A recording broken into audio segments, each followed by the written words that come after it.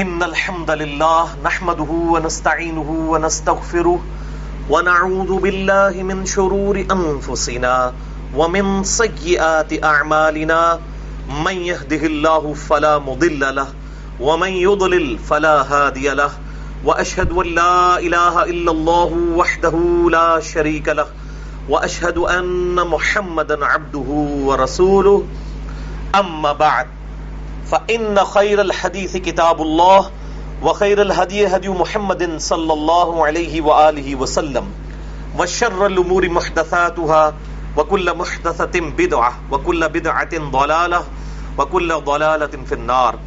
أعوذ بالله السميع العليم من الشيطان الرجيم من همزه ونفخه ونفثه.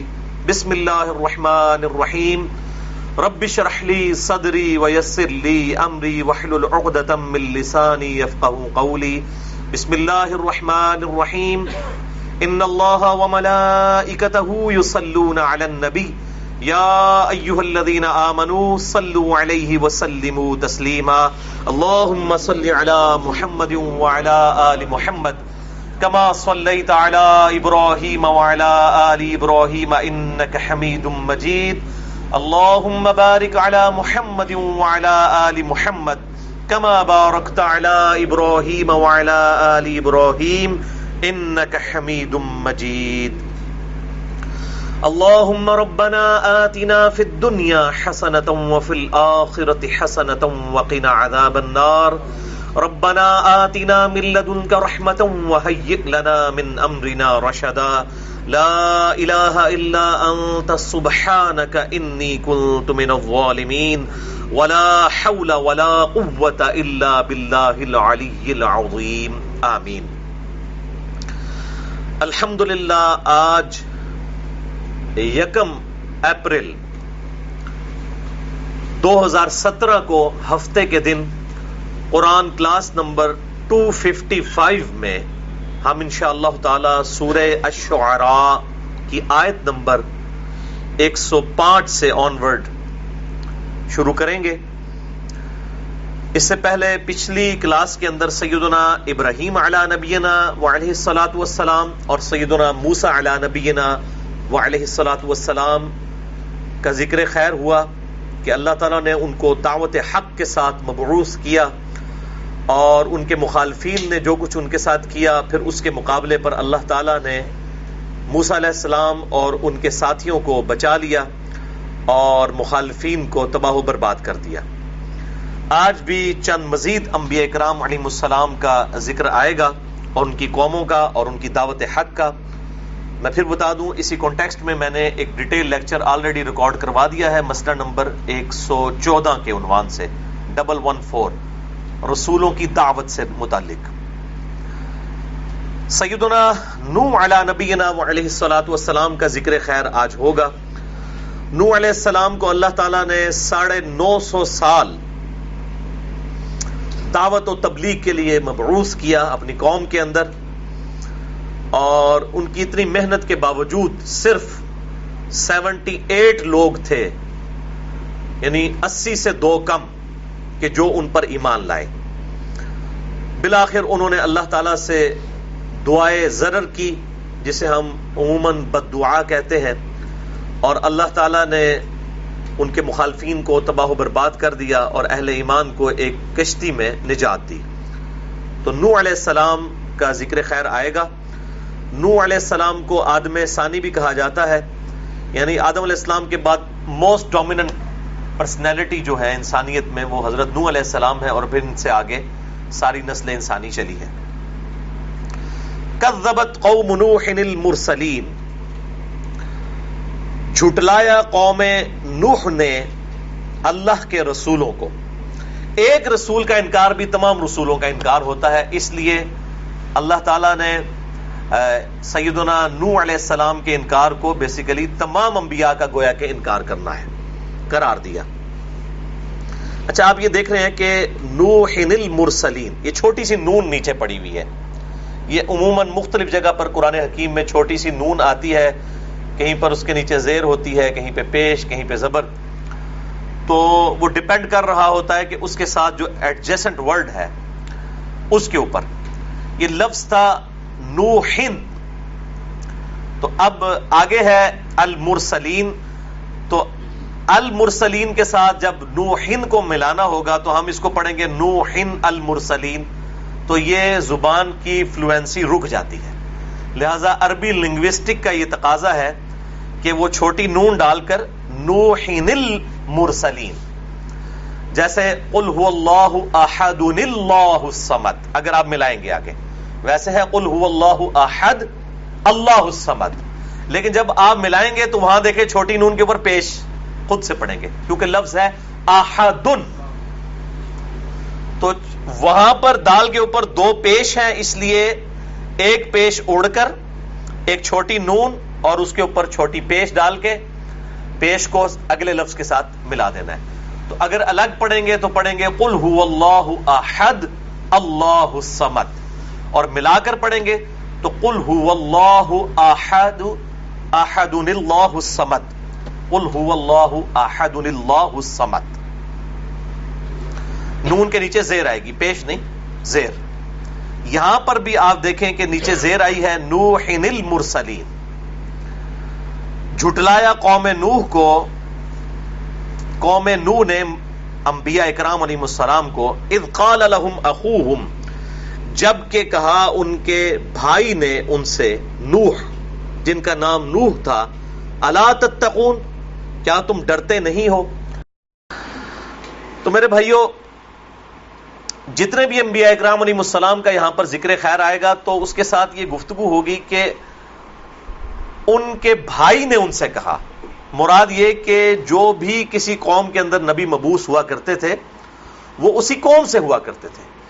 یہ بھائی سے مراد وہ والا بھائی نہیں جو ہم عموماً لفظ استعمال کرتے ہیں، کیونکہ نبی جو ہوتا ہے وہ امت کا روحانی باپ ہوتا ہے، اور نبی کی جو بیویاں ہیں وہ امتیوں کی روحانی ماں ہوتی ہیں.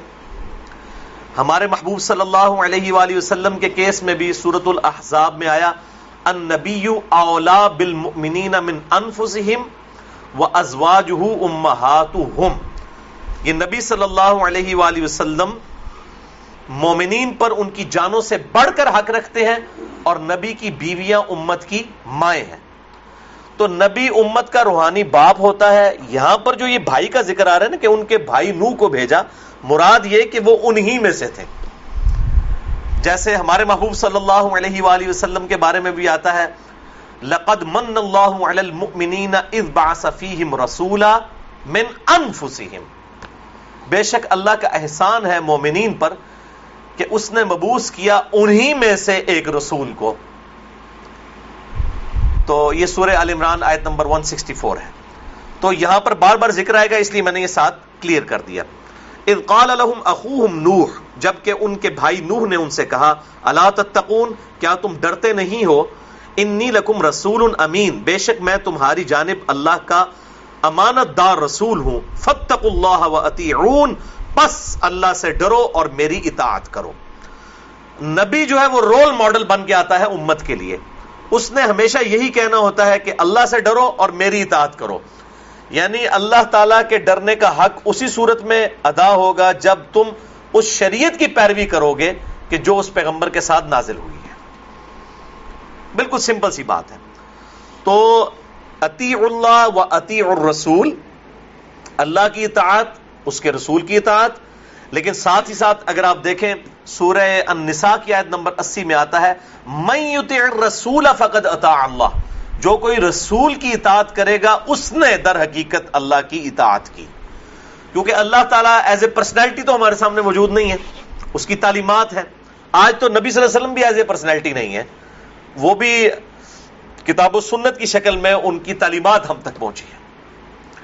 لیکن جو لوگ ڈائریکٹ مخاطبین تھے ان کے سامنے ظاہر نبی صلی اللہ علیہ وسلم کی پرسنالٹی تھی، اور آپ صلی اللہ علیہ وسلم کی اطاعت کو اللہ کی اطاعت قرار دیا گیا تاکہ کسی کو یہ گمان نہ آئے کہ دیکھنے میں تو یہ بھی ہماری طرح کے انسان ہیں، تو ان کو ویسا نہیں ٹریٹ کرنا جیسے عام انسانوں کو ٹریٹ کیا جاتا ہے، کیونکہ وہ اللہ کے پیغمبر ہیں، اللہ تعالیٰ کے ٹرو ریپریزنٹیٹو ہیں آن دا فیس آف ارتھ. وما اسألکم علیہ من اجر، اور میں اس دعوت و تبلیغ کے بدلے میں تم سے کوئی اجر نہیں مانگتا. کوئی چندہ باکس نہیں بنا رہا، کوئی چندے کی کو میں رسیدیں نہیں کاٹ رہا، میں کوئی پیسہ نہیں بٹور رہا. کیونکہ جو دنیاوی طور پر حکمران ہوا کرتے تھے وہ لوگوں پر ناجائز ٹیکس لگا کے ان کا پیسہ ہڑپ کیا کرتے تھے اور عیاشیاں کیا کرتے تھے. بڑے بڑے حکمران، چاہے وہ فرعون ہوں، نمرود ہوں، باقی حکمران. تو اسی لیے آپ دیکھیں گے کہ جب بھی کوئی نبی دعوت لے کے اٹھتا ہے تو اس کے مخالفین میں سب سے پہلے جو ہے وہ اس قوم کے سردار کھڑے ہوتے ہیں، کیونکہ ان کی سرداری سٹیک پہ لگ جاتی ہے. ظاہر نبی کے ساتھ لوگ اٹیچ ہوں گے، جب اٹیچ ہوں گے تو ان کی سرداری کو کس نے ماننا ہے؟ نبی کے ساتھ جو بندہ اٹیچ ہوگا وہ نبی کی اطاعت کو اپنی دنیا اور آخرت کی کامیابی کا ذریعہ سمجھے گا، وہ تو دل سے مانے گا اس کو. باقی تو جتنے بھی دنیاوی حکمران ہیں لوگ ان کے ڈر کی وجہ سے مان رہے ہوتے ہیں، دل سے نہیں مان رہے ہوتے. لہٰذا نبیوں کی دعوت کے خلاف سب سے زیادہ کھڑے ہوتے ہیں اس قوم کے بڑے بڑے سردار. نوح علیہ السلام کے مقابلے میں بھی کھڑے ہوئے، اور آپ دیکھیں وہ کس قسم کی گفتگو کریں گے، آگے ان کی گفتگو بھی آئے گی. بہرحال یہ آیت بھی بار بار ریپیٹ ہوگی تمام انبیاء کے ذکر کے ساتھ کہ ہم اس دعوت و تبلیغ کے بدلے میں تم سے کوئی مال نہیں مانگتے، کوئی اجر نہیں مانگتے، ہمارا اجر تو ہمارے رب کے پاس پکا ہے. اس سے بات پتہ چل گئی کہ حق بات آپ کو وہ بتائے گا جو دین سے مال نہ بٹورے، لوگوں سے مال بٹورنے کا ذریعہ دین کو نہ بنا لے. دین سے اتنا حاصل کرنا کہ سبسسٹنس لیول کے اوپر لائف گزاری جا سکے، یہ جائز ہے اگر آپ تن من دھن دین کے لیے وقف کر رہے ہیں، مکمل طور پہ ڈیووٹڈ ہے. لیکن جائیدادیں بنانا اور بڑے بڑے محلات کھڑے کر دینا اور بڑی لگژریس لائف گزارنا، یہ نہیں. پھر چوپڑیاں نالے دو نہیں. اگر آخرت اللہ سے مانگی ہے تو پھر دین سے جو کھا رہا ہوگا وہ سبسسٹنس لیول کے اوپر کھائے گا. خلفائے راشدین آپ دیکھ لیں، وہ بیت المال سے ہی تنخواہ لیا کرتے تھے. ظاہر ہے کہ پھر حکومتی نظام کو کیسے چلائیں گے، لیکن وہ ان کا وظیفہ سبسسٹنس لیول کے اوپر ہوتا تھا، جسٹ گزر بسر کرنے کے لیے. یعنی اس کو ہم اردو میں کہیں سبسسٹنس لیول، جسٹ گزر بسر کے لیے. یہ نہیں تھا کہ انہوں نے کوئی 10 ڈشکرے قسم کے باڈی گارڈ رکھے ہوتے تھے، 2 کلو ایک وقت کا گوشت کھا جائیں اور بڑی بڑی گاڑیاں، یہ نہیں ہوتا تھا. سمپل ایک عام مہاجر کا جو وظیفہ ہوتا تھا نا، وہی وظیفہ سیدنا ابو بکر، سیدنا عمر، عثمان و علی کا ہوا کرتا تھا رضی اللہ عنہم اجمعین علیہم السلام. تو آج لوگ مثالیں تو ان کی دیتے ہیں کہ جی وہ بھی دین سے کھایا کرتے تھے، وہ آپ کی طرح کھایا کرتے تھے. 10 کے ہوئے سر کڑائی چ، وہ تو سبسسٹنس لیول کے اوپر ہوتے تھے. اچھا میں پنجابی بولتا ہوں نا، بعض لوگ کہتے ہیں کہ ہم انجوائے کرتے ہیں. کچھ چیزیں واقعی محاورے کچھ پنجابی کے ایسے ہیں جو وہ صحیح جو ہے وہ ڈیمانسٹریٹ کر دیتے ہیں اس چیز کو. تو بالکل وہ گزر بسر کے لیول کے اوپر. بخاری اور مسلم کی متفق علیہ حدیث ہے، نبی صلی اللہ علیہ وسلم یہ دعا کیا کرتے تھے، اے اللہ محمد اور آل محمد صلی اللہ علیہ وسلم کو بس اتنا ہی رزق دینا کہ ان کی روح اور جسم کا رشتہ برقرار رہے، بس یہ سبسسٹنس لیول. اور بخاری مسلم دونوں میں حدیث ہے، اما عائشہ کہتی ہیں نبی صلی اللہ علیہ وسلم کی وفات تک ہماری یہ حالت تھی کہ بسا اوقات 1 مہینہ، بسا اوقات 2 مہینہ اور بعض اوقات 3 مہینے تک ہمارے گھر میں چولہا نہیں جلتا تھا. 2 کالی چیزوں پر گزارا ہوتا تھا، ایک پانی اور دوسرا کھجور. اور یہ بھی نہ سمجھیے گا کہ پانی کے وہ کین تھے اور کھجور کلوں کے حساب سے یا پیٹیاں، جس طرح وہ آج کل عربی جو ہے وہ پوری پیٹیاں اٹھا کے لے جاتے ہیں روز کی، وہ کھا جاتے ہیں. 2 کھجوریں صبح کے وقت، جو 2 شام کے، اور پانی بھی اس وقت ایشو تھا، ایک پیالہ میٹھا پانی کا صبح پینے کے لیے، ایک شام کے وقت. بس یہ گزارا ہوا کرتا تھا، کیونکہ میٹھا پانی وہاں پر ایشو تھا عرب کی سرزمین میں، دور سے بھر کے لانا پڑتا تھا. بہرحال اس کانٹیکسٹ میں کافی رکت انگیز احادیث ہیں. بخاری اور مسلم میں کئی ایک ہیں احادیث اس کانٹیکسٹ میں، اور مشکات المصابیح میں آپ کو 30 جلد میں کتاب الرقاق چیپٹر میں یہ ساری مل جائیں گی. اور ویڈیو کے فارم میں میرا ایک پورا لیکچر ہے اسی کانٹیکسٹ میں، مسئلہ نمبر 51 ahlesunnatpak.com ہماری ویب سائٹ پہ. دنیا پرستی کی مذمت اور مال کی محبت کی مذمت اور دنیا پرستی کا انجام اور اس کا علاج، یہ تمام ٹاپکس میں نے اس کے اندر کور کیے ہیں. اس میں اس قسم کی میں نے رکت انگیز 17 صحیح الاسناد حدیث بخاری اور مسلم سے بیان کی ہیں. آلموسٹ ساری بخاری مسلم سے ہیں سوائے ایک آدھ کے، اور قرآن حکیم سے کراس ریفرنس کے طور پر 11 مختلف مقامات سے آیات بھی کور کی ہیں زہد کے اعتبار سے. اسے زہد کہا جاتا ہے. تو ہم اجر تم سے کچھ نہیں مانگتے، یعنی انبیاء یہی کہا کرتے تھے کہ میں تم سے کوئی اجر نہیں مانگتا، میرا اجر تو میرے رب کے حضور پکا ہے. فاتقوا اللہ واطیعون، پس تم اللہ سے ڈرو اور میری پیروی کرو. قالوا انؤمن لك واتبعك الارذلون. یہ وہ بات آ گئی. یہ بات کون کر سکتا ہے؟ سردار. وہ کہتے تھے نوح علیہ السلام سے کیا ہم ایمان لائیں ان لوگوں کے ساتھ جو کہ سب سے گھٹیا لوگ ہیں ہماری اس قوم کے. یعنی وہ غریب لوگ جن کو گھٹیا سمجھتے تھے، ارذلون ذلیل سمجھتے تھے. ہم وہ کام کریں جو آپ کی قوم کے گھٹیا لوگ کر رہے ہیں؟ ہم تو سردار ہیں. اور ہمیشہ یہی ہوتا ہے کہ جو قوم کے نچلے طبقے کے لوگ ہیں وہ پہلے ہی مان لے آتے ہیں. حضرت بلال حبشی، حضرت عمار ابن یاسر، ان کے والد یاسر، ان کی والدہ سمیہ، یہ سب لوگ غریب تھے. حضرت خباب سارے غلام تھے، غریب لوگ تھے. کیونکہ غریب لوگ جو ہوتے ہیں دنیا کی محبت ان پر اتنی غالب نہیں ہوتی. وہ اللہ تعالیٰ کے زیادہ قریب ہوتے ہیں اس حوالے سے کہ توکل کی زندگی گزار رہے ہوتے ہیں. تو ان کا ایمان لانا جو ہے وہ زیادہ آسان ہے بنسبت ان لوگوں کے کہ جن کو دنیاوی طور پر بہت بڑا سٹیٹس ملا ہو. کیونکہ دولت بہر صورت آزمائش لوگوں کے لیے بن جاتی ہے، اور بڑے بڑے نیکوکار لوگ بھی دولت کے فتنے کا شکار ہو جاتے ہیں. یہ ایک الگ سے ٹاپک ہے، ورنہ میں اس پہ بھی بولتا. بہرحال وہ قوم نوح علیہ السلام سے کہنے لگی کہ ہم ایمان لے آئے ان لوگوں کے ساتھ جو آپ کی پیروی کر رہے ہیں، ہم میں سے گھٹیا ترین لوگ جو دنیاوی طور پہ بڑے لوور سٹیٹس کے، یعنی اس کو کہہ لیں لوور کلاس کے لوگ ہیں، ہم اپر کلاس کے لوگ ہیں. قال وما علمی بما كانوا يعملون. حضرت نوح علیہ السلام نے کہا کہ مجھے اس سے کوئی سروکار نہیں ہے کہ وہ کیا کرنے والے ہیں. یعنی میرا کام تو دعوت و تبلیغ والا ہے. کس نیت کے ساتھ وہ دین میں داخل ہوئے ہیں وہ اللہ کے حضور جانی جائے گی. یعنی میرا اس سے کیا لینا دینا کہ اگر کوئی موچی مجھ پر ایمان لے آیا، یا کوئی دھوبی مجھ پہ ایمان لے آیا، یا کوئی بڑھئی مجھ پر ایمان لے آیا، کوئی مزدور طبقے کا بندہ، میرے لیے تو سب برابر ہے. اور یہ سیم اسی سچویشن سے ہمارے محبوب صلی اللہ علیہ وسلم کو بھی گزرنا پڑا ہے.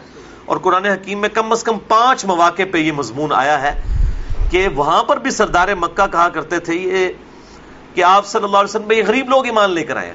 حتیٰ کہ جب مدینہ شریف میں اصحاب صفا جن کا چبوترا آج بھی موجود ہے مدینہ شریف میں مسجد نبوی کے اندر، آپ صلی اللہ علیہ وسلم کے مبارک حجرے کے ساتھ ایڈجسنٹ 155 صحابہ تھے، جن میں حضرت ابو ہریرہ اور حضرت ابو دردہ اور باقی اصحاب بھی شامل تھے، جن لوگوں نے اپنا سب کچھ وقف کیا ہوا تھا نبی صلی اللہ علیہ وسلم کی خدمت میں رہنے کے لیے. وہ مسجد میں ہی رہتے تھے.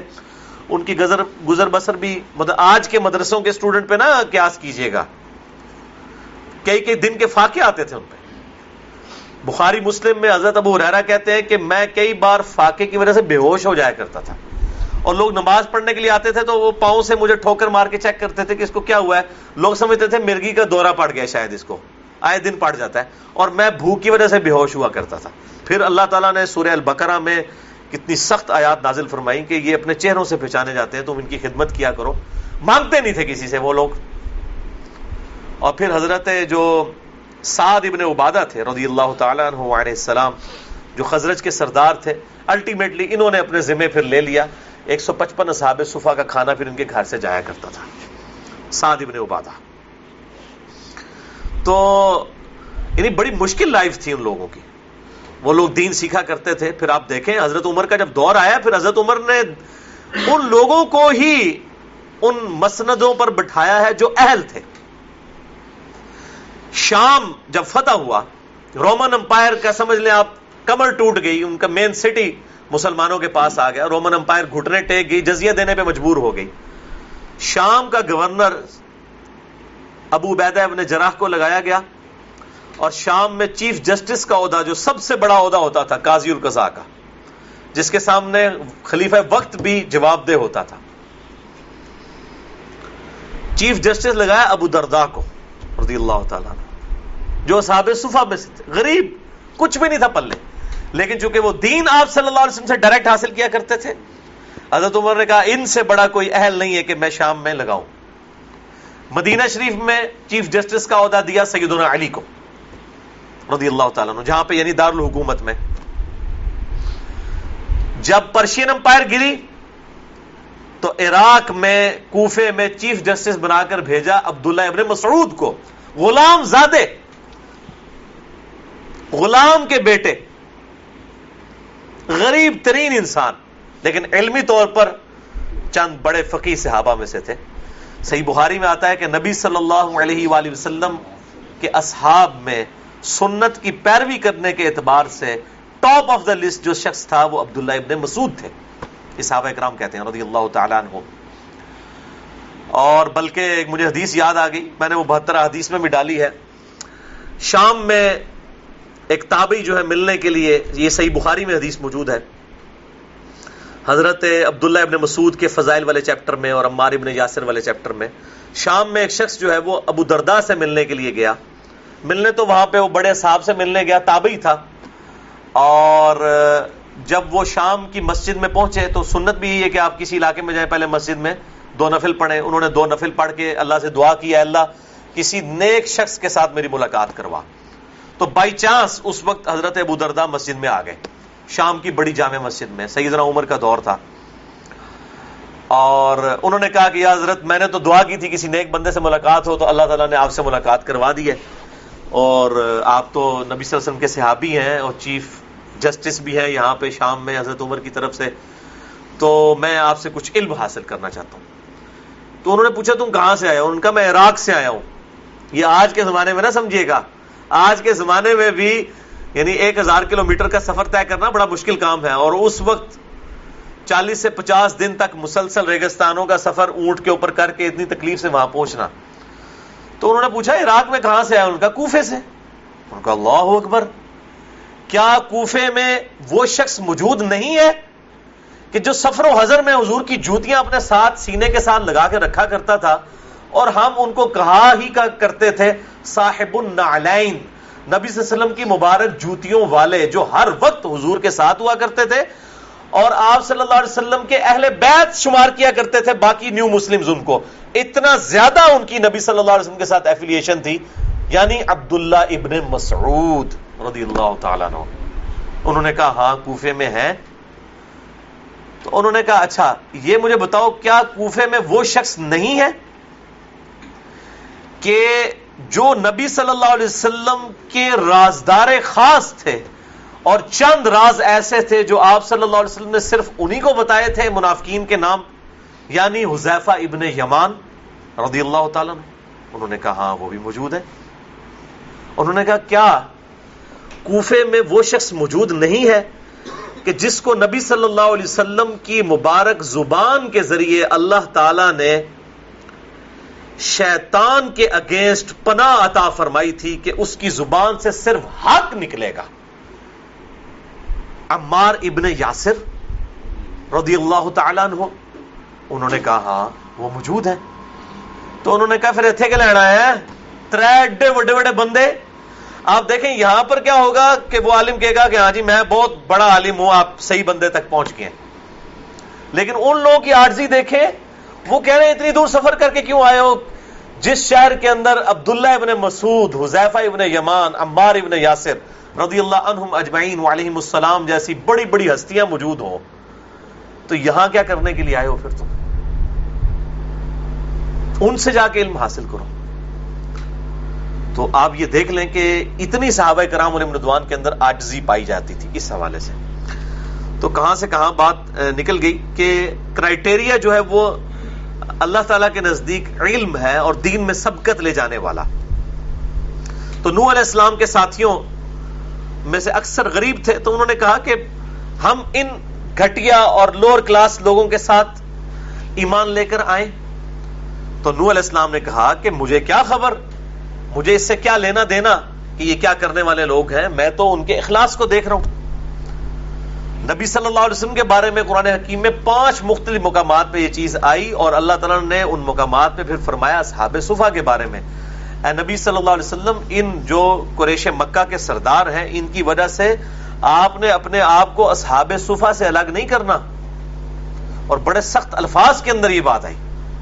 اصحاب صفا ہی میں سے عبداللہ ابن ام مکتوم تھے جن کے بارے میں عبس و تولی بھی نازل ہوئی کہ یہ لوگ تو کمیٹڈ ہیں، اور اللہ تعالیٰ نے بار بار سورہ بنی اسرائیل میں بھی سورۃ الکہف میں کہا کہ اپنے آپ کو ان سے کبھی آپ نے الگ بھی نہیں کرنا، ان کے ساتھ کمیٹڈ رہنا ہے، ان کو چھوڑیں سرداروں کو، جو لوگ وقف ہوئے ہوئے دین کے لیے، چاہے وہ غریب لوگ ہیں، یہ اللہ کے حضور بڑے مرتبے والے لوگ ہیں۔ نبی صلی اللہ علیہ وسلم کو بھی حکم دیا گیا، اور آپ صلی اللہ علیہ وسلم اصحاب صفا کے پاس جب جایا کرتے تھے تو کہا کرتے تھے کہ مجھے اللہ نے حکم دیا کہ میں ان کی صحبت کروں۔ اللہ اکبر، یہ آپ دیکھ لیں اللہ کے نزدیک کرائٹیریا کیا ہے۔ ان حسابہم الا علی ربی، ان کا حساب تو نہیں مگر میرے رب کے پاس۔ لو تشعرون، اگر تمہیں حقیقت کا شعور ہوتا کہ اللہ کے نزدیک کرائٹیریا مال و دولت نہیں ہے، بلکہ کرائٹیریا جو ہے وہ دین پر عمل کرنا اور سبقت لے جانا ہے۔ وما انا بطارد المؤمنین، اور میں کبھی بھی اہل ایمان کو اپنے آپ سے دور بھگانے والا نہیں بنوں گا، یہ چیز دیکھ کے کہ یہ غریب لوگ ہیں۔ ان انا الا نذیر مبین، میں تو نہیں ہوں مگر صاف ڈر سنا دینے والا۔ قالوا لئن لم تنتهوا یا نوح، تو ان سرداروں نے کہا کہ اے نوح اگر تو باز نہ آیا یہ دعوت و تبلیغ کرنے سے، لتکونن من المرجومین، تو ضرور تجھے سنگسار کر دیا جائے گا، رجم کر دیا جائے گا۔ رجم یہ ہوتا ہے کسی شخص کو زمین میں گڑا کھود کر صرف گردن باہر رہے، گڑا کھود کر زمین میں اس کو ڈال دیا جائے، ارد گرد سے مٹی بند کر دی جائے، صرف گلے سے اوپر والا حصہ باہر رہے، اور پھر پتھر مار کے اسے قتل کر دیا جائے۔ یہ بڑی سخت سزا ہے، اور نوح علیہ السلام کے مخالفین نے کہا کہ اگر آپ دعوت سے باز نہ آئے تو ہم آپ کو یہ سزا دیں گے۔ وَلِعَوْذُ بِاللَّهِ قال ربی ان قومی کذبون، انہوں نے اپنے رب سے شکایت کرنی تھی، انہوں نے کہا میرے رب بے شک میری قوم نے تو مجھے جھٹلا دیا ہے۔ فافتح بینی وبینہم فتحا ونجنی ومن معی من المؤمنین، پس اب تو فیصلہ فرما دے میرے اور ان کے درمیان، اور مجھے اور میرے ساتھ اہل ایمان کو نجات عطا فرما۔ یہ پوری سورہ نوح ہے، پارہ نمبر 29 میں، جس میں پوری ڈیٹیل آتی ہے کتنے درد سے انہوں نے اللہ کے حضور دعا کی۔ اے اللہ میں نے ان کو صبح کے وقت بھی بلایا، میں نے ان کو رات کے وقت بھی بلایا، میں نے ان کو مجمع میں بھی جا کے دعوت دی، لیکن ان کی سرکشی میں اضافہ ہی ہوا ہے۔ اتنے تڑپ کے وہ انشاءاللہ جب صورت آئے گی تو انشاءاللہ تعالیٰ اس کو کور کریں گے۔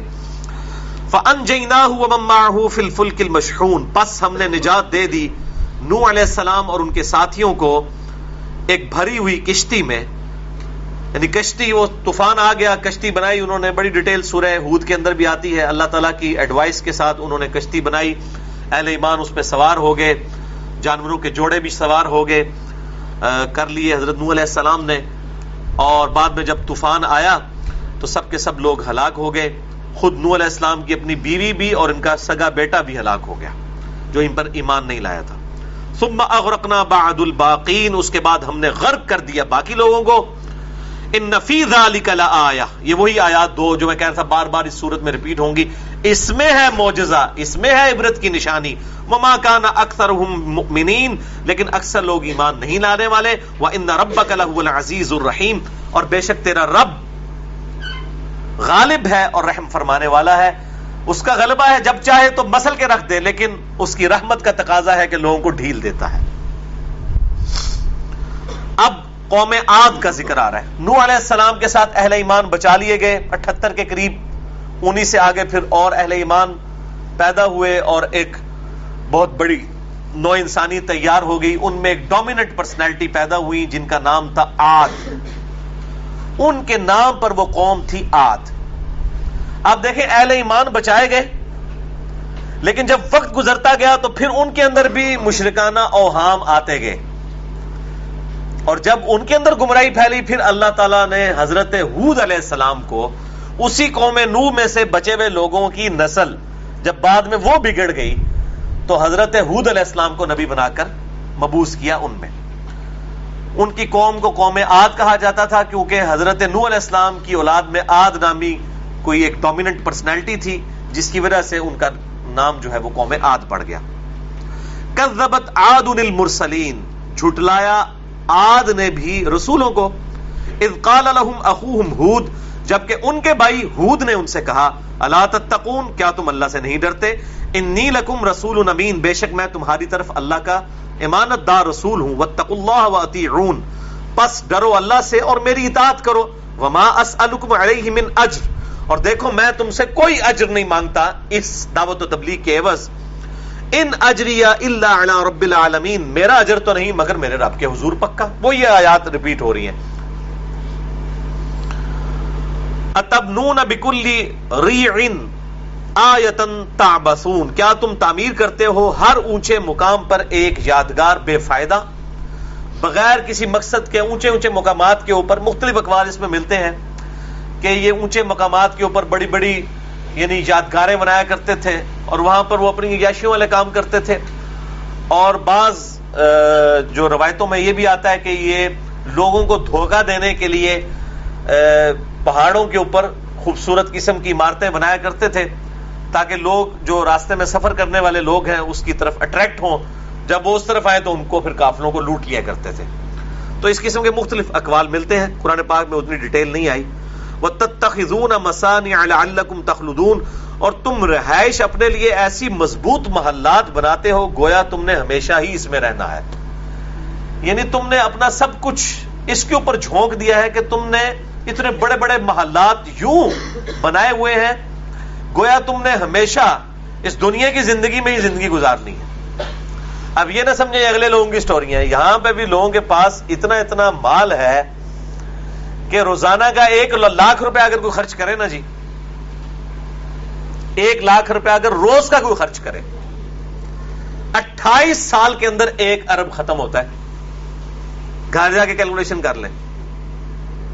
1,00,000 روپیہ کو روزانہ کا خرچ کرے تقریباً 28 سال کے اندر 1 ارب روپیہ ختم ہوتا ہے. اور یہاں پہ لوگوں کے پاس کھربوں روپیہ ہے لیکن پھر بھی پیٹ نہیں بھرتا. بخاری اور مسلم کی متفق علیہ حدیث ہے، ابن آدم کے پاس اگر سونے کی 2 وادیاں ہوں تو وہ تمنا کرے گا کاش میرے پاس تیسری سونے کی وادی آ جائے، اس کا پیٹ صرف قبر کی مٹی بھرے گی. یہ بخاری اور مسلم دونوں میں حدیث موجود ہے. تو یہ بڑا خطرناک معاملہ ہے. ساتھ ساتھ اپنا بھی انالیسس کرتے جائیں کہ اللہ تعالی کیا ریکوائرمنٹ ہے اللہ تعالیٰ کی اپنے بندوں سے. تم اس طرح کے محلات بناتے ہو گویا تم نے ہمیشہ دنیا میں رہنا ہے. وَإِذَا بَطَشْتُمْ بَطَشْتُمْ جَبَّارِينَ، اور جب تم کسی گروہ پر گرفت کرتے ہو تو بڑے جبار بن کے پکڑتے ہو تو بڑی سختی کے ساتھ پکڑتے ہو ان کو. فَاتَّقُوا اللَّهَ وَأَطِيعُونَ، پس ڈرو اللہ سے اور میری اطاعت کرو. وَاتَّقُوا اللَّهَ وَاتَّقُوا الَّذِي أَمَدَّكُمْ بِمَا تَعْلَمُونَ، اور ڈرو اس ذات سے جس نے تمہاری مدد کی ہے ان چیزوں کے ذریعے جن کو تم جانتے ہو. جس نے تمہیں اتنی اچھی صحت دی، اتنی نعمتیں دنیا کی دی ہیں، اس ذات سے ڈرو کہیں وہ تم سے چھین نہ لے اس کی نافرمانیوں کے سبب اور اس کا انکار کرنے کے سبب. امدکم بانعام وبنین، اس نے مدد کی ہے تمہاری مویشیوں کے ذریعے اور بیٹوں کے ذریعے. آج بھی مویشی ظاہر ہے بہت ڈیسائسو چیز ہے، یعنی پوری کی پوری نو انسانیت جو ہے وہ مویشیوں کے اوپر چل رہی ہے. آج دنیا سے بھینسیں، گائیں اور بکریاں ختم ہو جائیں تو انسان بھی نہیں رہیں گے. چھوٹا بچہ تو صرف دودھ کے اوپر ہی چلتا ہے اور بڑے لوگوں کی بھی ضرورت دودھ ہے. تو مویشی خصوصاً وہ لوگ جن کا ذریعہ معاش ان چیزوں کے ساتھ وابستہ ہے ان کی تو پوری لائف ہی مویشی ہے. ابھی بھی گاؤں ایریا میں ہی میجورٹی لوگ 70-80% تو گاؤں ایریا میں رہتے ہیں، شہری لوگ تو بہت تھوڑے. تو ابھی بھی پوری انسانیت اسی کے اوپر ڈپینڈنٹ ہے. تو اللہ تعالیٰ فرماتا ہے اس نے مدد کی تمہاری مویشیوں کے ذریعے اور بیٹوں کے ذریعے. وہ جنات وعیون، اور باغات اور چشموں کے ذریعے. یعنی زمین سے کھیتی اگاتی رہے، زمین دودھ ملتا رہے، انسانیت چلتی رہے گی. آج زمین کی کھیتیاں ختم ہو جائیں، دودھ ختم ہو جائے، انسانیت بھی ختم ہو جائے گی. انی اخاف علیکم عذاب یوم عظیم، بے شک مجھے خوف ہے تم پر ایک بڑے دن کے عذاب کا. قالوا سواء علینا ابعثت ام لم تکن من الواعظین. اب وہ بجائے حق بات قبول کرنے کے وہ حضرت ہود علیہ السلام کو کہتے ہیں کہ ہمارے لیے برابر ہے چاہے تم ہمیں نصیحت کرو یا نصیحت نہ کرو، ہم نے آپ کی بات نہیں ماننی. جنہوں کہتے ہیں پنجابی کہ ساڈا کان چٹا ہے، اسی کو نہیں یہ گل مننی، جو مرضی کر لیں چاہے تم. اب یہ اپنے منہ سے بول کے کہہ رہے ہیں کہ چاہے آپ ہمیں سمجھائیں یا نہ سمجھائیں، ہم نے آپ کی بات نہیں مانی، ہم نے کنکلوڈ کر لیا کہ ہم نے آپ کے پیچھے نہیں چلنا. ان ھذا الا خلق الاولین، نہیں ہے مگر یہ تو ہمارے بزرگوں جو آلریڈی گزر چکے ہیں ان کا دستور، یعنی ہم جو بھی برے کام کر رہے ہیں اس کی دلیل یہ ہے کہ ہمارے بزرگ بابے بھی یہ کرتے رہے. یہ دیکھ لیں، آج بھی آپ لوگوں سے دلیل مانگے نا کسی بات کی تو کہتے ہیں تو شروع تو یہی کر رہے ہیں. پوچھے جی 11ویں کو دیتے ہیں، کہتے ہیں ہمارے بزرگ ابا جی دیتے سن، اللہ بخشے، دادا جی بھی دیا کرتے سن. یہ دلیل ہوتی ہے. یہاں پر بھی آپ دیکھیں کہ کفار کی بھی دلیل یہی ہے کہ ہم نے اپنے آباء و اجداد کو، اپنے بزرگوں کو اسی ٹریک کے اوپر پایا ہے. وما نحن بمعذبین، اور اے ہود آپ ہماری فکر نہ کریں، ہمیں کوئی عذاب وغیرہ نہیں دیا جائے گا. دیکھو ذرا کانفیڈنس لیول، ایک غریب اور تو بدتمیز، یعنی ایک جاہل اور اوپر سے آپ کانفیڈنس لیول دیکھیں. جو جتنا بڑا جاہل ہوتا ہے نا اس کا کانفیڈنس لیول عموماً ویسا ہی ہوتا ہے، کیونکہ پنجابی کہتے ہیں نا عقل نہ ہوئے تھے موجے ہی موجا، عقل ہوئے تھے سوچا ہی سوچا. تو اب ان کو عقل تو کوئی نہیں تھی، وہ اپنی عقل کو استعمال نہیں کر رہے تھے. تو حضرت ہود کو الٹا کہہ رہے ہیں کہ یہ جو آپ ہمیں ڈرا رہے کوئی عذاب وغیرہ نہیں آنا، تسی ٹینشن نہ لو ساڈی. بالکل یہی ہے مطلب اس کا. وما نحن بمعذبین، کوئی عذاب وغیرہ نہیں ہمیں آنے کا. فکذبوہ فاہلکناہم، پس انہوں نے جھٹلایا حضرت ہود کو تو ان کو ہلاک کر دیا گیا.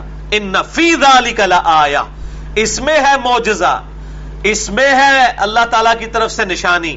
وما کان اکثرهم مؤمنین، لیکن اکثر لوگ ایمان نہیں لاتے.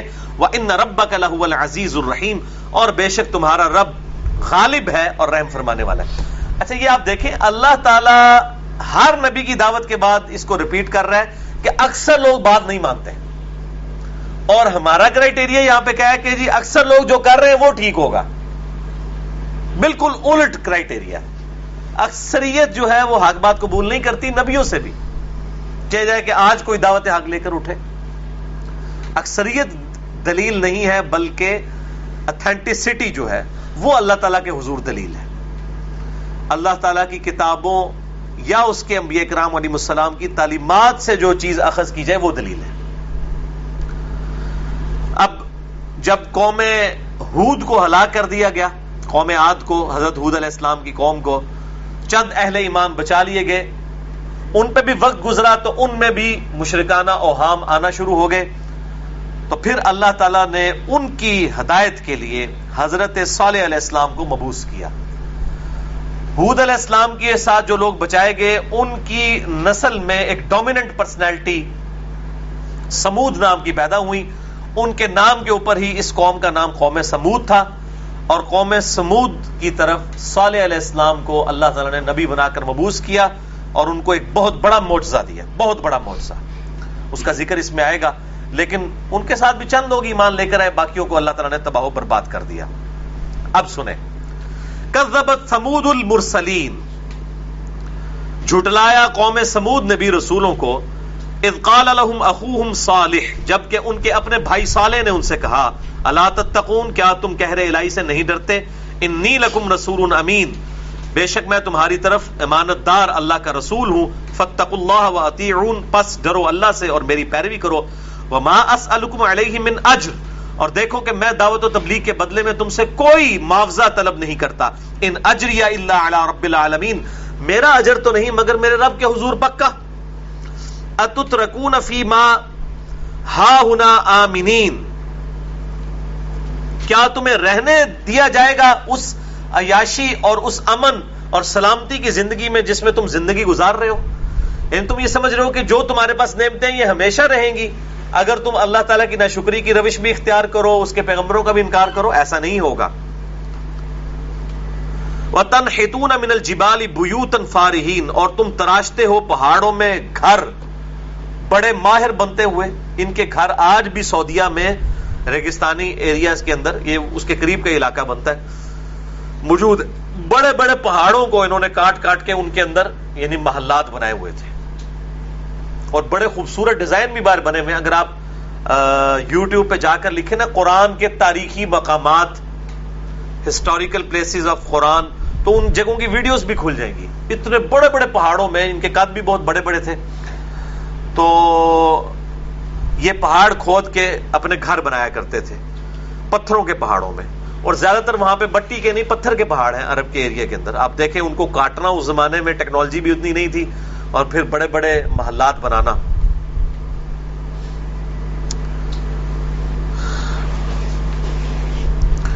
اچھا وہ ایک آیت بیچ میں سے دو چھوٹ گئی تھی. کیا تم اسی عیش میں رہو گے ہمیشہ؟ فی جنات و عیون، ان باغات میں اور چشموں میں، وزروع ونخل طلعها حضیم، اور ان شاداب کھیتوں میں اور کھجور کے درختوں میں جن کے شگوفے بڑے نرم و نازک ہوتے ہیں. یہ اللہ نے جتنی تمہیں نعمتیں دی ہوئی ہیں ان میں تم ہمیشہ ہی کیا رہو گے؟ وَتَنْحِتُونَ مِنَ الْجِبَالِ بُيُوتًا فَارِهِينَ، اور تم تراشتے ہو پہاڑوں میں بڑے بڑے گھر ماہر بنتے ہوئے. فَاتَّقُوا اللَّهَ وَأَطِيعُونَ، پس ڈرو اللہ سے اور میری اطاعت کرو. وَلَا تُطِيعُوا أَمْرَ الْمُسْرِفِينَ، اور حد سے بڑھنے والوں، اسراف کرنے والوں کی روش اختیار نہ کرو، یعنی اپنے سرداروں کے پیچھے اندھے بن کے نہ چلو بلکہ اللہ کے پیغمبر کی پیروی کرو.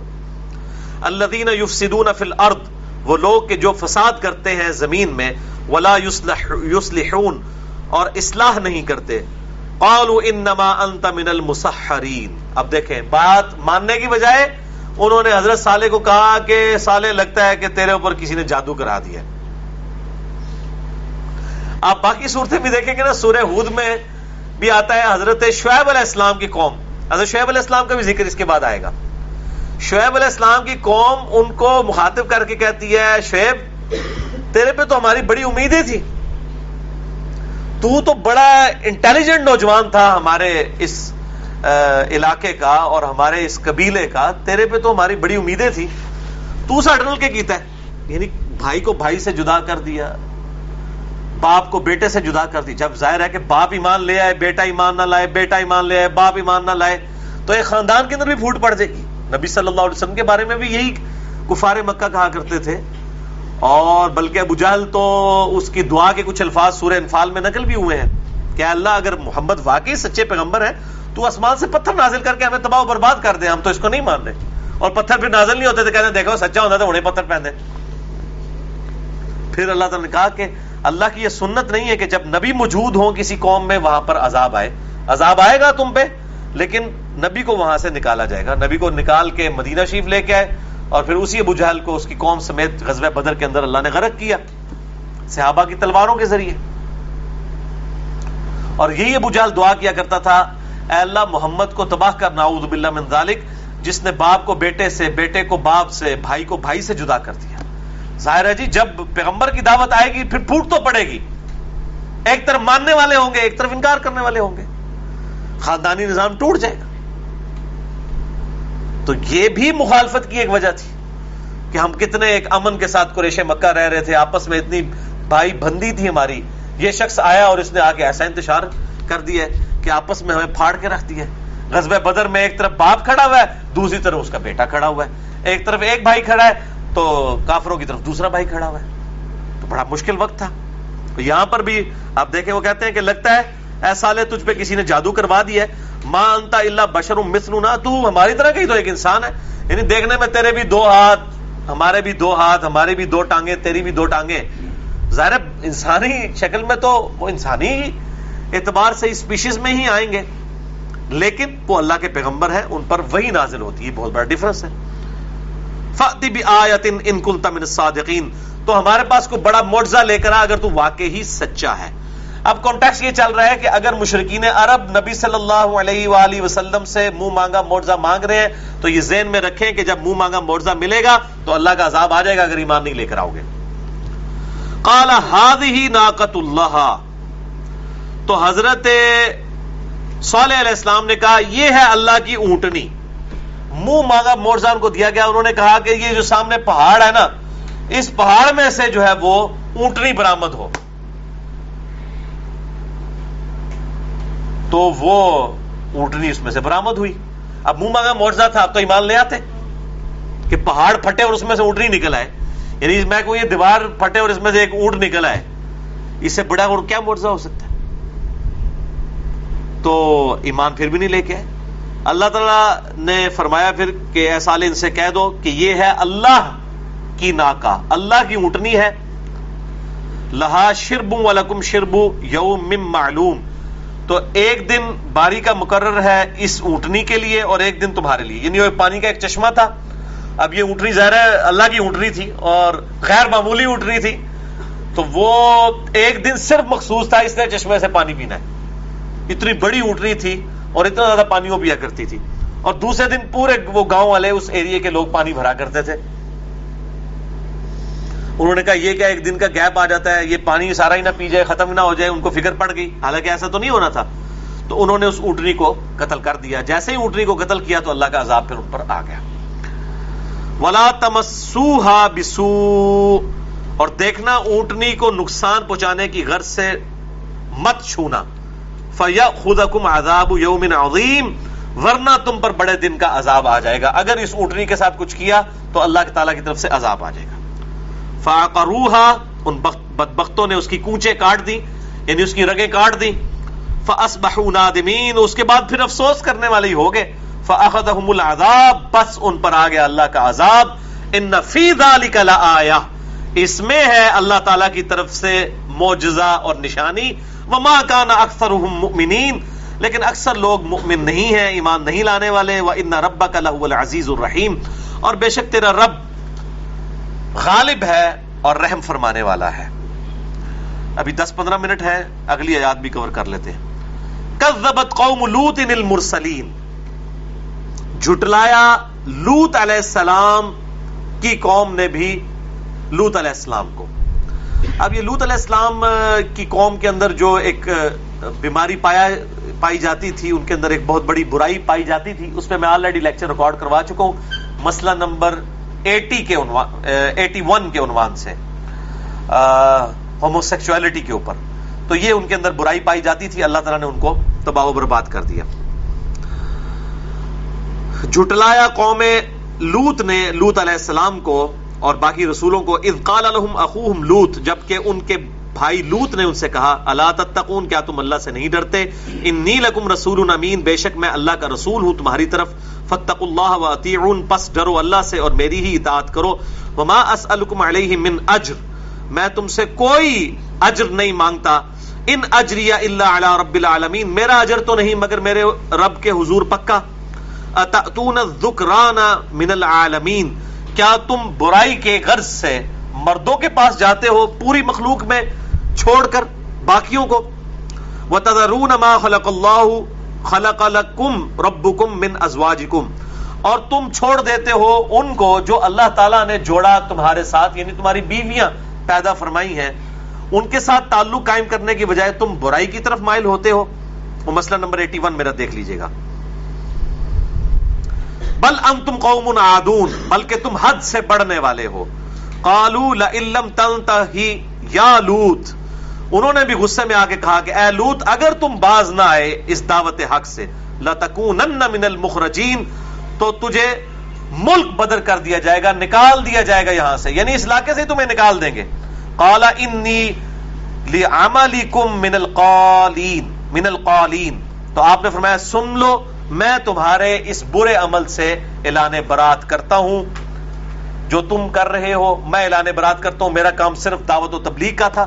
اب تم نے بات ماننی تو مانو, نہیں ماننی تو جاؤ. ربی نجنی واہلی مما یعملون, اے رب نجات دے مجھے اور میرے اہل کو جو مجھ پر ایمان لائے, ان لوگوں سے جو یہ برے اعمال کر رہے ہیں. فنجیناہ واہلہ اجمعین, پس ہم نے نجات دی لوط علیہ السلام کو اور ان کے ساتھ باقی لوگوں کو. الا عجوزا فی الغابرین, ہاں ایک بڑھیا تھی ان کے گھر والوں میں سے جو رہ گئی پیچھے, وہ ان کی بیوی تھی. اچھا, یہ اہل جو ہے ان کے یہاں پر آیا کہ لوط علیہ السلام کے اہل جو ایمان والے تھے وہ صرف اہل ہی تھے. 2 بیٹیاں صرف ایمان لے کر آئیں لوط علیہ السلام پہ, ان کی قوم میں سے کسی نے ایمان قبول نہیں کیا, قوم میں سے بس وہ 2 بیٹیاں ہی تھیں ان کی. یہ 3 بندوں کو اللہ نے بچا لیا, لوط علیہ السلام اور ان کی 2 بیٹیوں کو, اور ان کی اپنی بیوی جو ان پر ایمان نہیں لائی تھی وہ بھی تباہ و برباد کر دی گئی, اور آسمان سے پتھروں کی بارش ہوئی اور قوم لوط کو تباہ و برباد کر دیا گیا. وَلِعَوْذُ بِاللَّهِ تعالی. یہ میں نے ڈیٹیل کے ساتھ مسئلہ نمبر 81 میں بتایا. ثم دمرنا الآخرین, ثم دمرنا الآخرین, پھر ہم نے نام و نشان مٹا کر رکھ دیا دوسروں کا, یعنی ان کی بڑھیا کو تباہ و برباد کیا اور ان کے جتنے ساتھ باقی ان کے مخالفین تھے لوط علیہ السلام کے تباہ و برباد کر دیے گئے. وَأَمْطَرْنَا عَلَيْهِمْ مَطَرًا, اور ہم نے ان پر نازل کی بارش آسمان سے پتھروں کی، فساء مطر المنذرین، پس بڑی تباہ کن تھی وہ بارش جو ان پر برسی۔ ان فی ذلک لآیہ، بے شک اس میں ہے نشانی، وما کان اکثرهم مؤمنین، لیکن اکثر لوگ ایمان نہیں لاتے۔ وان ربک لہو العزیز الرحیم، اور بے شک تیرا رب غالب ہے اور رحم فرمانے والا ہے۔ اگلا بھی کور کر لیتے ہیں۔ کذب اصحاب الایکۃ المرسلین، اصحاب جو ایکا تھے، شعیب علیہ السلام کی جو قوم تھی، انہوں نے بھی رسولوں کا انکار کیا۔ اذ قال لهم شعیب، جبکہ شعیب علیہ السلام نے ان سے کہا، الا تتقون، کیا تم کہہ رہے الہی سے نہیں ڈرتے؟ انی لکم رسول امین، بے شک میں تمہاری طرف اللہ کا رسول ہوں۔ فاتقوا اللہ واطیعون، پس تقوی اختیار کرو، ڈرو اللہ سے اور میری اطاعت کرو۔ وما اسألکم علیہ من اجر، اور میں تم سے کوئی اجر نہیں مانگتا اس کے بدلے میں۔ ان اجری الا علی رب العالمین، میرا اجر تو نہیں ہے مگر میرے رب کے حضور۔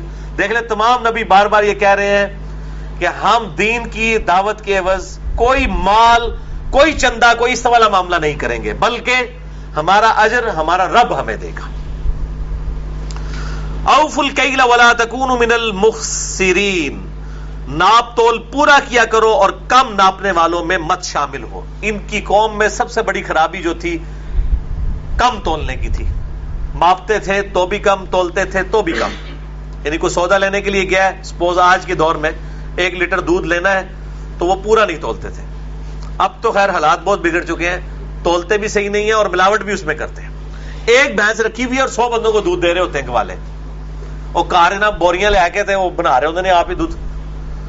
تو یہ کس لیول کی خرابی تھی ان کے اندر، اور اس امت کے اندر اس سے بڑھ کے خرابیاں آ چکی ہوئی ہیں۔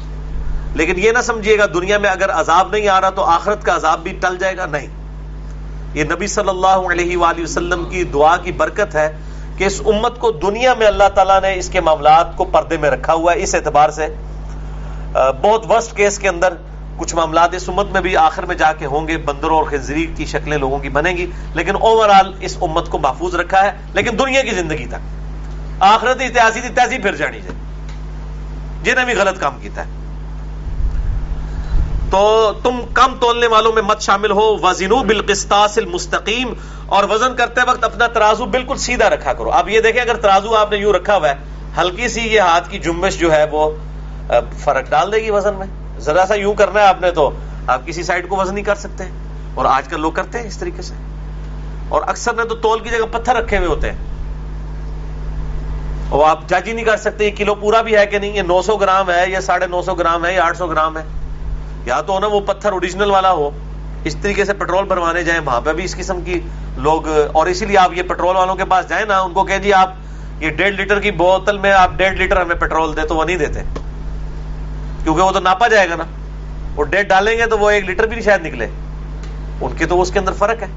تو اس دنیا میں اگر کوئی دھوکہ دیتا بھی ہے اس طریقے سے، آخرت کا تو عذاب پھر پکا ہے، والعیاذ باللہ تعالی۔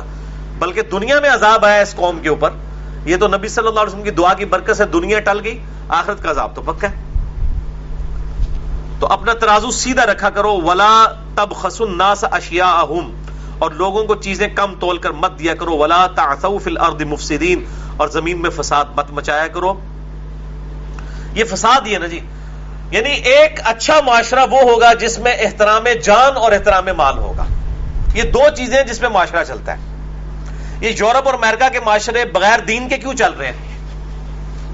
احترام جان ہے، احترام مال ہے، دین کے بغیر معاشرہ چل سکتا ہے، لیکن جہاں پر مال کا احترام نہ ہو دوسرے کا، اس کی جان کا احترام نہ ہو، وہ معاشرہ نہیں چل سکتا۔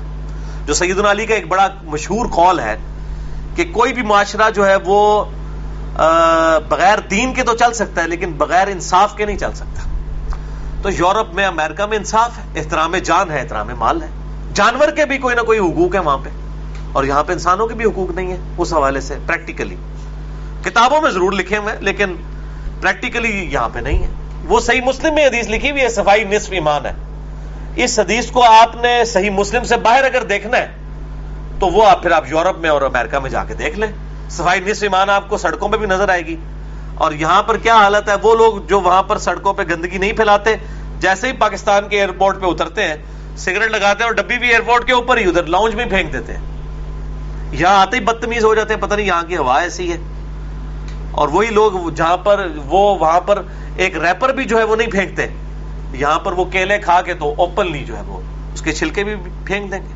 اور کئی لوگ، میں تو یہ اکثر سفر پہ ہی ہوتا ہوں اسلام آباد سے جہلم آتے ہوئے، یعنی کئی بار میں نے دیکھا ہے آگے گاڑی میں کسی بندے نے مطلب پانی کی بوتل وہ اسی طریقے سے باہر پھینک دیتے ہیں. حالانکہ یہ بھی ہو سکتا ہے کہ گاڑی کو، چلتی گاڑی کو تھوڑی سائڈ پہ آپ کر کے سائڈ پہ پھینکیں، کیونکہ اگر آگے سے اس طرح سے کوئی بوتل پھینکی جا رہی ہے، پیچھے سے کوئی موٹر بائک والا بھی آ سکتا ہے. موٹر بائک کو سلپ کروانے کے لیے تو 1.5 لیٹر کی بوتل تو کافی ہے، چاہے وہ خالی بھی ہو. اور بسا اوقات جو ہے وہ اگر پیچھے گاڑی کا ڈرائیور ہے وہ بھی کنفیوز ہو سکتا ہے. تو یہ ساری کی ساری چیزیں بس وہ کتابوں میں لکھی رہ گئی ہیں.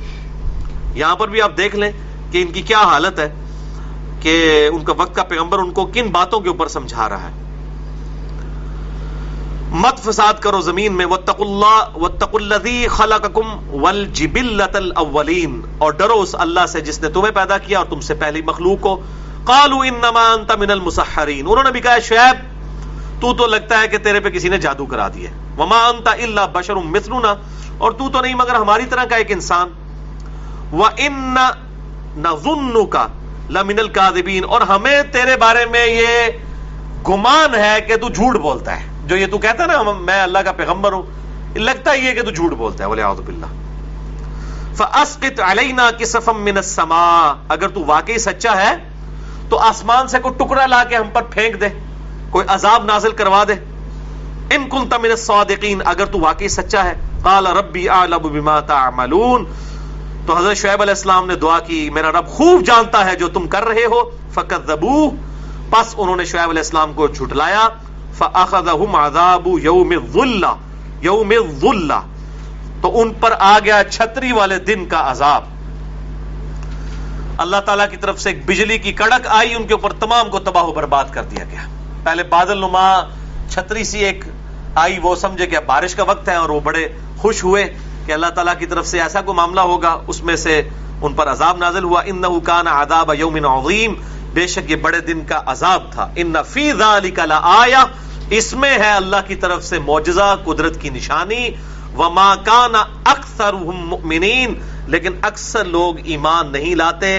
وان ربک لہو العزیز الرحیم، اور بے شک تیرا رب غالب ہے اور رحم فرمانے والا ہے. اب آخری رکوع جو ہے یہ بہت امپورٹنٹ ہے، اس میں کئی ایک امپورٹنٹ مضامین آ رہے ہیں. تو یہ ایک رکوع ہم انشاءاللہ اگلی 256 نمبر قرآن کلاس کے اندر کور کریں گے. اللہ تعالیٰ سے دعا ہے جو حق بات میں نے کہی اللہ تعالیٰ ہمارے دلوں میں راسخ فرمائے. اگر جس بات میں میرے منہ سے کوئی غلط بات نکل گئی تو اللہ تعالیٰ ہمارے دلوں سے محو کر دے. ہمیں کتاب و سنت کی تعلیمات پر عمل کر کے دوسرے بھائیوں تک پہنچانے کی توفیق عطا فرمائے. سبحانک اللہم و بحمدک، اشہد ان لا الہ الا انت، استغفرک و اتوب الیک، وما علینا الا البلاغ المبین. جزاکم اللہ خیرا.